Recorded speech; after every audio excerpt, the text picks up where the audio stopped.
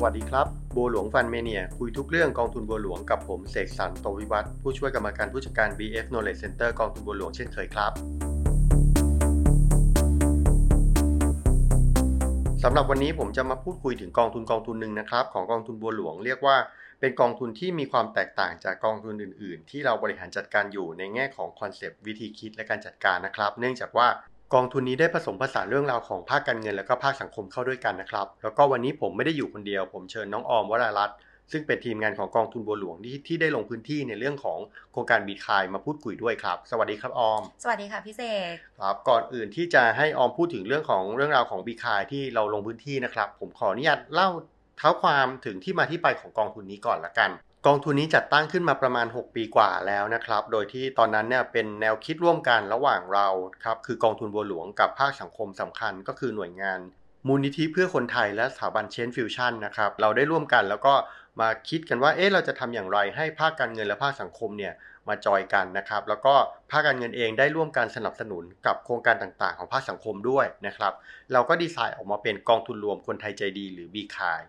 กองทุนนี้จะมีลักษณะสำคัญ2อย่างก็คือในส่วนของการลงทุนแล้วก็ในส่วนของเงินสนับสนุนโครงการต่างๆด้านสังคมนะครับขอเล่าถึงภาคการลงทุนก่อนนะครับปกติเวลาลงทุนเองเนี่ยเราจะมี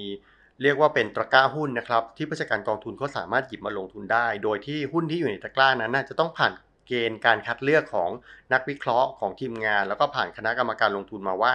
หุ้นตัวไหนที่อยู่ในข่ายลงทุนได้นะครับแล้วก็ถ้าสมมุติว่าตอนนั้นเป็นจังหวะเวลาที่ดีต่อการลงทุนก็จะหยิบหุ้นนั้นมาลงทุนเลยนะครับไม่ใช่ว่าหุ้นในตลาดเราจะหยิบมาทุกตัวเราจะมีการวิเคราะห์ก่อนว่าหุ้นตัวไหนเนี่ยเป็นบริษัทที่อยู่ในข่ายอยู่ในเกณฑ์นะครับมีงบการเงินที่ดีนะครับเรามีความไว้วางใจในเรื่องของรูปแบบธุรกิจนะครับเรื่องของผู้บริหารต่างๆพวกนี้เรื่อง CG ต่างๆเราก็ให้ความสำคัญอยู่แล้วแต่กองทุน BKAI เนี่ยเรามีมากกว่านั้นนะครับเรามีการพิจารณาหรือมีการคัดโดยเอาเกณฑ์ในเรื่องของสิ่งแวดล้อมสังคมธรรมาภิบาลแล้วก็เรื่องของ anti corruption เข้ามาผสมผสานด้วยเราเรียกว่าเป็น ESGC นะครับ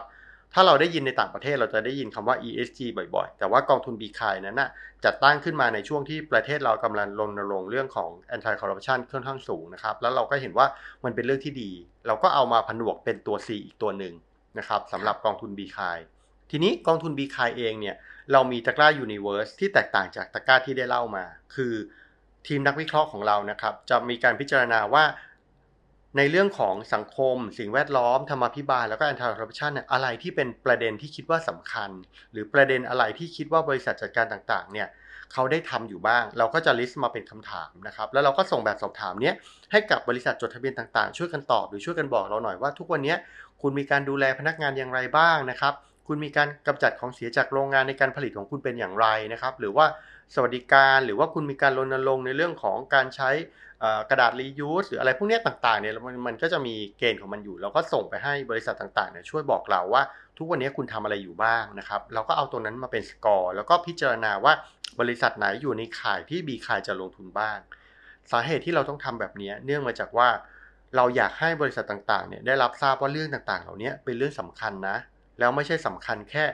ชื่อเสียงหรือความรู้สึกดีแต่นักลงทุนเองเวลาเขาเลือกลงทุนหรือว่าเขาดูคุณว่าบริษัทคุณน่าเชื่อถือไหมไว้วางใจได้ไหมเขาเอาเรื่องพวกนี้มาพิจารณาด้วยโดย BKAI เนี่ยเรียกว่าเป็นนักลงทุนนำร่องในเรื่องต่างๆเหล่านี้นะครับแล้วก็มาถึงในเรื่องของภาคสังคมนะครับอีกแนวคิดหนึ่งของกองทุน BKAI คือว่าเราไม่ได้สนใจแค่บริษัทจดทะเบียนหรือรณรงค์ในส่วนของภาคใหญ่แค่นี้เท่านั้นนะครับเรายังให้ความสำคัญกับหน่วยงานเล็กๆหรือองค์กรเล็กๆหรือคนตัวเล็กๆที่ทำงานด้านสังคมด้านสิ่งแวดล้อมด้วยเพราะฉะนั้นค่าบริหารจัดการหรือว่า management fee ของกองทุน BKAI ที่เป็นรายได้เนี่ยนะครับเรามีการตัดแบ่งตรงนี้ 40%ถือว่าเป็นเงินกองทุนสำหรับที่จะช่วยเหลือองค์กรหรือว่าหน่วยงานต่างๆในภาคสังคมหรือสิ่งแวดล้อมที่ไม่ได้อยู่ในตลาดทุนต่างๆเหล่านี้นะครับเราจะมีการจัด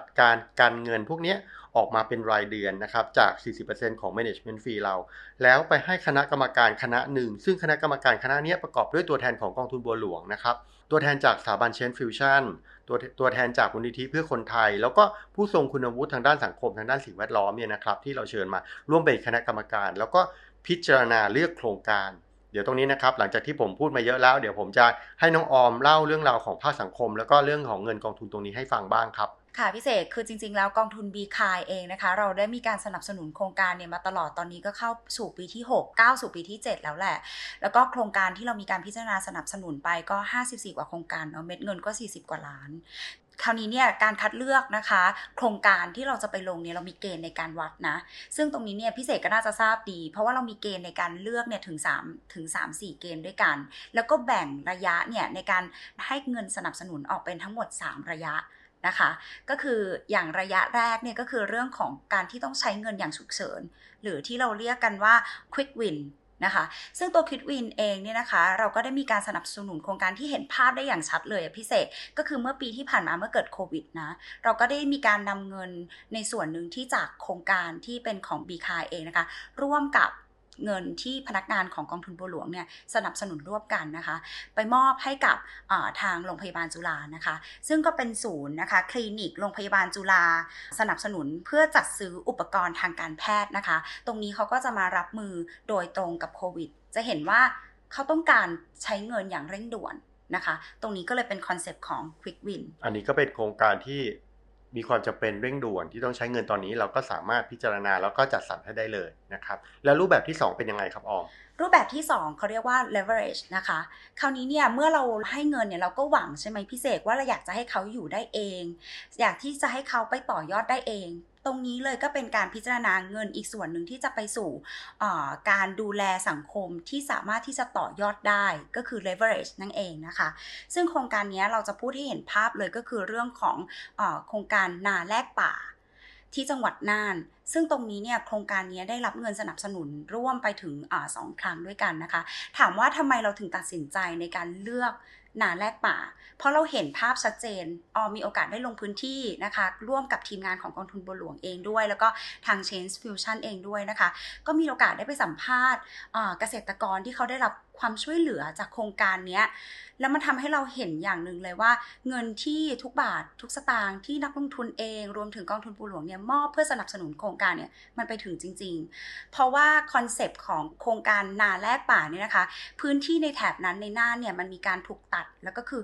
เกษตรกรสมัยก่อนเนี่ยเขาไม่มีพื้นที่ทำกินเนาะเขาก็ข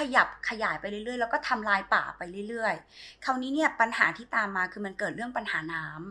มันเกิดเรื่องปัญหาสิ่งแวดล้อมแน่นอนแหละแล้วเงินที่เกิดขึ้นรายได้ที่เกิดขึ้นมันก็เป็นรายได้ที่ได้มาอย่างฉับฉวยเนาะชั่วคราวมันไม่ได้มีการพัฒนาอย่างยั่งยืนคราวนี้เนี่ยเจ้าหน้าที่นะคะที่ดูแลโครงการนาแลกป่าเนี่ยเขาก็ผุดไอเดียนี้ขึ้นมาแล้วเขาก็มองว่าจะทำยังไงล่ะที่จะทำให้มันเกิดความยั่งยืนในสังคมเขาเนาะแล้วก็จะคืนผืนที่ป่าได้ถ้าจะไปขอคืนจากชาวบ้านพี่เสกว่ามันจะได้คืนไหมมันไม่ได้อย่างแน่นอนอ่ะตรงนี้ก็เลยเกิดโครงการนี้ขึ้นมาว่าอย่างนั้นเอาอย่างนี้ไหมเราจะสนับสนุนคุณในการที่จะนำเอาความรู้ในการที่จะเพาะปลูกต่างๆเนี่ยไปสู่เกษตรกรรวมไปถึงการจัดสรรระบบน้ำให้กับเขานะคะแล้วก็ในส่วนพื้นที่ป่าก็ขอคืนแลกกันได้ไหมมันเป็นการสร้างอาชีพด้วยนะคะพิเศษแล้วก็เป็นเรื่องของการสร้างความยั่งยืนในพื้นที่ด้วยก็คือลักษณะของ leverage คือโครงการที่มันจะมีการขยายมีผลต่อเนื่องไปไม่เหมือนกับ quick win ที่เราใส่เข้าไปตรงนั้นเพื่อให้เกิดผลตรงนั้นเลยถูกไหมครับอันนี้คือหวังโครงการเพื่อจะขยายและรูปแบบที่3ที่เรียกว่าแพลตฟอร์มเป็นยังไงครับออมรูปแบบที่3แพลตฟอร์มนะคะถ้าจะขยับให้เห็นภาพขึ้นก็คือว่ามันเป็นเรื่องของการต่อยอดเป็นต้นแบบได้อีกนะมันไม่ใช่แค่ว่าอยู่ได้ด้วยตัวเองและแต่เป็นต้นแบบที่จะไปถึงคนอื่นๆที่จะนำเอารูปแบบนี้ไปพัฒนาต่อได้ซึ่งโครงการที่เห็นภาพชัดเลยก็คือโครงการคนลำสนธิไม่ทอดทิ้งกันนะคะจังหวัดลพบุรีนะคะซึ่งโครงการนี้เองเนี่ยง่ายๆเลยก็คือเขาเข้าไปเพื่อที่จะพัฒนาก้าวขึ้นมาเป็นต้นแบบให้กับโครงการอื่นๆได้นะคะจนเกิดโมเดลที่ชื่อว่าโมเดลลำสนธินะโมเดลนี้นะคะพิเศษมันทำยังไงก็คือเขาเนี่ยเข้าไปช่วยเหลือคนแก่หรือผู้ป่วยนะคะที่ติดเตียงที่เขาไม่มีเงินเนี่ยไม่สามารถที่จะรักษาหรือว่ามีค่าพยาบาลเพียงพอเนอะซึ่งเมื่อผู้ป่วยอะค่ะเขาติดเตียงนะคะมันก็จะยากอะในการที่จะมาหาหมอมาที่โรงพยาบาลใช่ไหมคะคราวนี้โครงการดีๆนี้มันก็เลยออกขึ้นมาเป็น3ส่วนหลักๆที่ชัดเจนก็คือ1เขาเข้าไปพัฒนาที่อยู่อาศัยให้กับผู้ป่วยเพื่อไปเอื้อต่อการดูแลผู้ป่วยนะคะแล้วก็จากนั้นเนี่ยเขาก็มีการร่วมมือนะคะแพทย์แล้วก็พยาบาลรวมไปถึงนักกายภาพเนี่ยเข้าไปดูแลในพื้นที่ด้วยและสิ่งที่3 หลักใหญ่เลยก็คือว่าถ้าให้หมอให้แพทย์เข้าไปดูเนี่ยอย่างเดียวมันจะไม่เกิดการพัฒนาในชุมชนเพราะฉะนั้นเนี่ยก็เกิดการสร้างพลังชุมชนขึ้นมาเพื่อดูแลกันเองเพื่อความยั่งยืนนั่นเองนะคะก็เลยทำให้เกิดโครงการที่เขามีการฝึกอบรมให้เกิดนักบริบาลซึ่งนักบริบาลเนี่ยก็จะเข้าไปดูแลคนในพื้นที่ได้เองช่วยเหลือกันเองโดยการนำเอาคนในชุมชนนี่แหละมาฝึกมาพัฒนานะคะให้มีทักษะในการดูแลผู้ป่วยติดเตียงตรงนี้มันก็เลยทำให้ช่วยสร้างรายได้ให้กับคนในชุมชนด้วยแล้วก็อีกอย่างหนึ่งก็คือแก้ปัญหาเรื่องผู้ป่วยติดเตียงได้ด้วยคืออันนี้เป็นลักษณะของการแพลตฟอร์มเป็นโครงการต้นแบบขึ้นมาถูกไหมครับว่าใครสามารถสมมุติว่าพื้นที่ไหนหรือชุมชนไหนต้องการจะเอารูปแบบนี้ไปใช้ก็สามารถเอาไปทำได้ถูกไหมครับแล้วก็เกิดประโยชน์ในพื้นที่ตรงนี้ด้วยออมครับแล้วโครงการที่เกี่ยวข้องกับ Anti Corruption มีไหมอ่ะโครงการที่เกี่ยวกับ Anti Corruption ก็จะมีโครงการที่ชื่อว่าสุจริตไทยนะคะโครงการนี้มันอยู่ภายใต้แนวคิดที่ว่าเราไม่อยากให้มีใครได้รับประโยชน์จากการเกิดคอร์รัปชันเลยซึ่งสิ่งที่เกิดขึ้นก็คือเราพยายามพัฒนาหลักสูตรนะคะเป็น e-learning เพื่อที่จะสอนแล้วก็สิ่งสำคัญก็คือต้องการที่จะสร้างค่านิยมความสุจริตให้กับคนทุกเพศทุกวัยแล้วก็ทุกระดับองค์กรด้วยนะคะคราวนี้เนี่ยหลักสูตรนี้มันเกิดขึ้นเป็นแบบ e-learning มันก็ทำให้คนเนี่ยสามารถเข้าไปเรียนผ่านแพลตฟอร์มออนไลน์ได้มันก็จะง่ายสะดวกแล้วก็ทำให้การเข้าถึงเนี่ยมันกระจายได้มากขึ้นนะคะและที่สำคัญเนี่ยก็คือเรานำความรู้หลักสูตรนี้นะคะไปเผยแพร่ต่อยังองค์กรต่างๆด้วยแล้วก็มีองค์กรที่นำไปใช้แล้วเนี่ยกว่า19แห่งด้วยกันเลยพี่เสกโอ้ก็น่าสนใจเนาะถ้าเราพูดถึงเรื่อง Anti Corruption อ่ะเราบางทีเรานึกภาพไม่ออกมันไม่เหมือนเรื่องของการจัดการสังคมปัญหาสิ่งแวดล้อมหรืออะไรพวกนี้ซึ่งมันมีความเป็นรูปธรรมเยอะพอพูดถึง Anti Corruption เราก็นึกไม่ออกแต่จริงๆมันก็มีโครงการเล็กๆพวกนี้ที่สอดแทรกอยู่ใน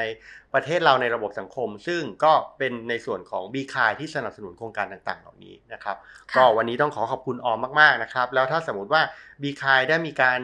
ร่วมสนับสนุนโครงการดีๆอย่างนี้ใหม่พี่ก็จะชวนออมมาคุยกันอีกครั้งหนึ่งเนาะได้เลยค่ะพี่เสกขอบคุณค่ะครับขอบคุณมากนะครับสำหรับวันนี้สวัสดีครับ